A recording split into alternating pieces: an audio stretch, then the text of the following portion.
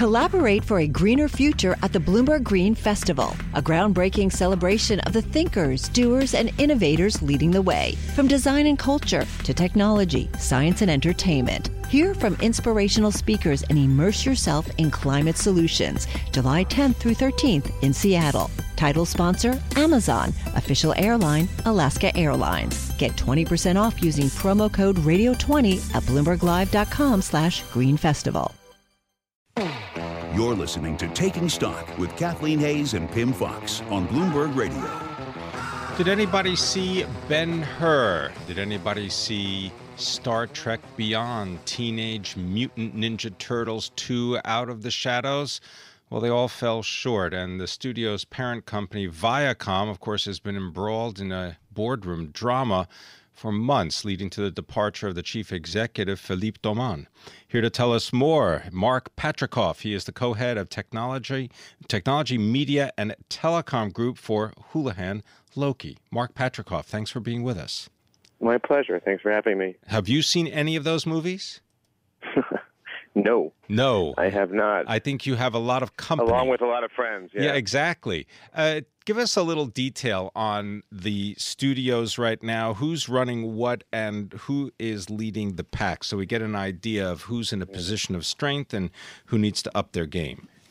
Well, look, I mean, you want to get to Paramount, so let's start with Paramount and Viacom and think about the fact that, in a way, this should be a good new chapter for them because nobody's been running anything there for a long, long time. I mean, there's been division heads, but I spoke to a friend about 6 months ago, just kind of joking through. He'd worked at Viacom for a long time, somebody everybody knows by name, who left about 10 years ago and stays in close touch. And he said when he was there, if you asked Sumner Redstone what was the succession plan, he'd kind of look at you and laugh. And I think obviously he hopes and plans to live forever, and that really impacted the company terribly. So leadership has been, a gaping hole there for a long, long while. And it's troublesome. And certainly if you're a Viacom shareholder and thinking about how do you maximize value, it's a very tough time to point to Paramount and say this is a great time to do something to monetize that investment.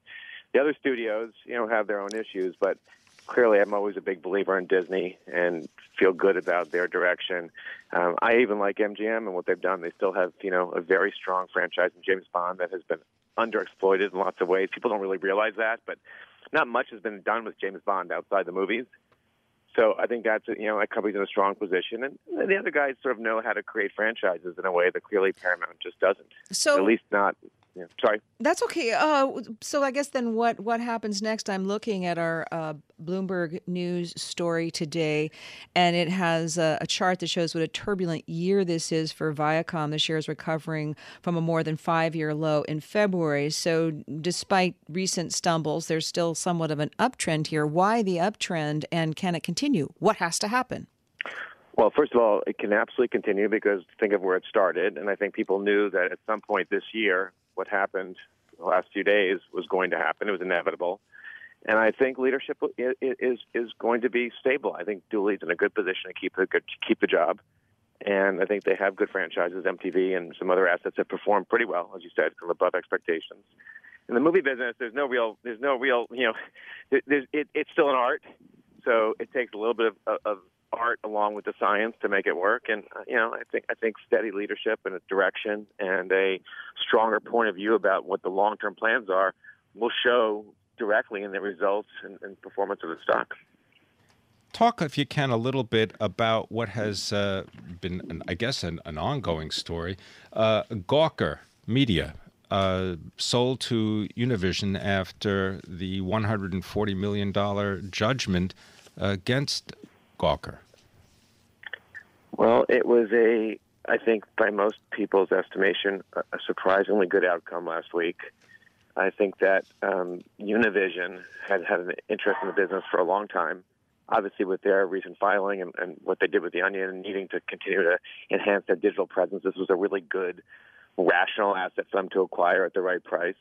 I think they got it at a discount. The fact that there was real competition certainly helped.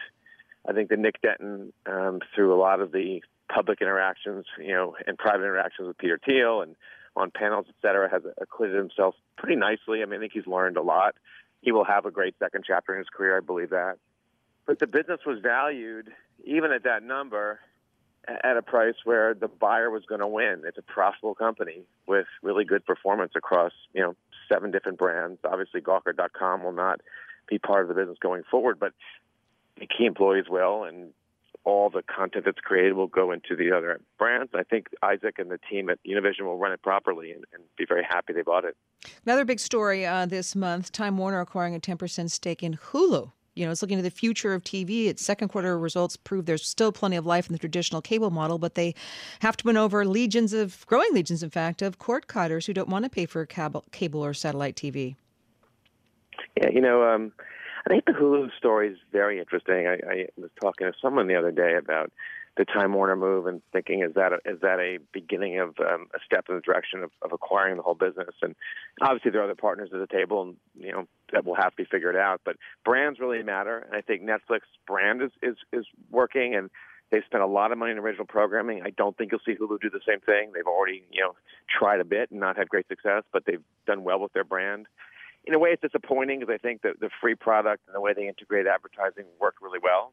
But they're all trying to line up at the starting line, in a sense, in an equal way so they can compete with the cable operators and try to create brands that connect directly to consumers. For years, obviously, HBO never had a direct relationship with their consumers.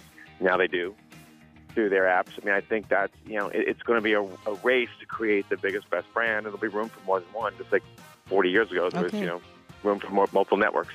Mark Patricof, thank you so very much. Co-head of Technology, Media, and Telecom at Houlihan Lokey. I'm Kathleen Hayes, along with Pim Fox. This is Bloomberg. Collaborate for a greener future at the Bloomberg Green Festival, a groundbreaking celebration of the thinkers, doers, and innovators leading the way. From design and culture to technology, science, and entertainment. Hear from inspirational speakers and immerse yourself in climate solutions. July 10th through 13th in Seattle. Title sponsor, Amazon. Official airline, Alaska Airlines. Get 20% off using promo code radio20 at BloombergLive.com/Green Festival.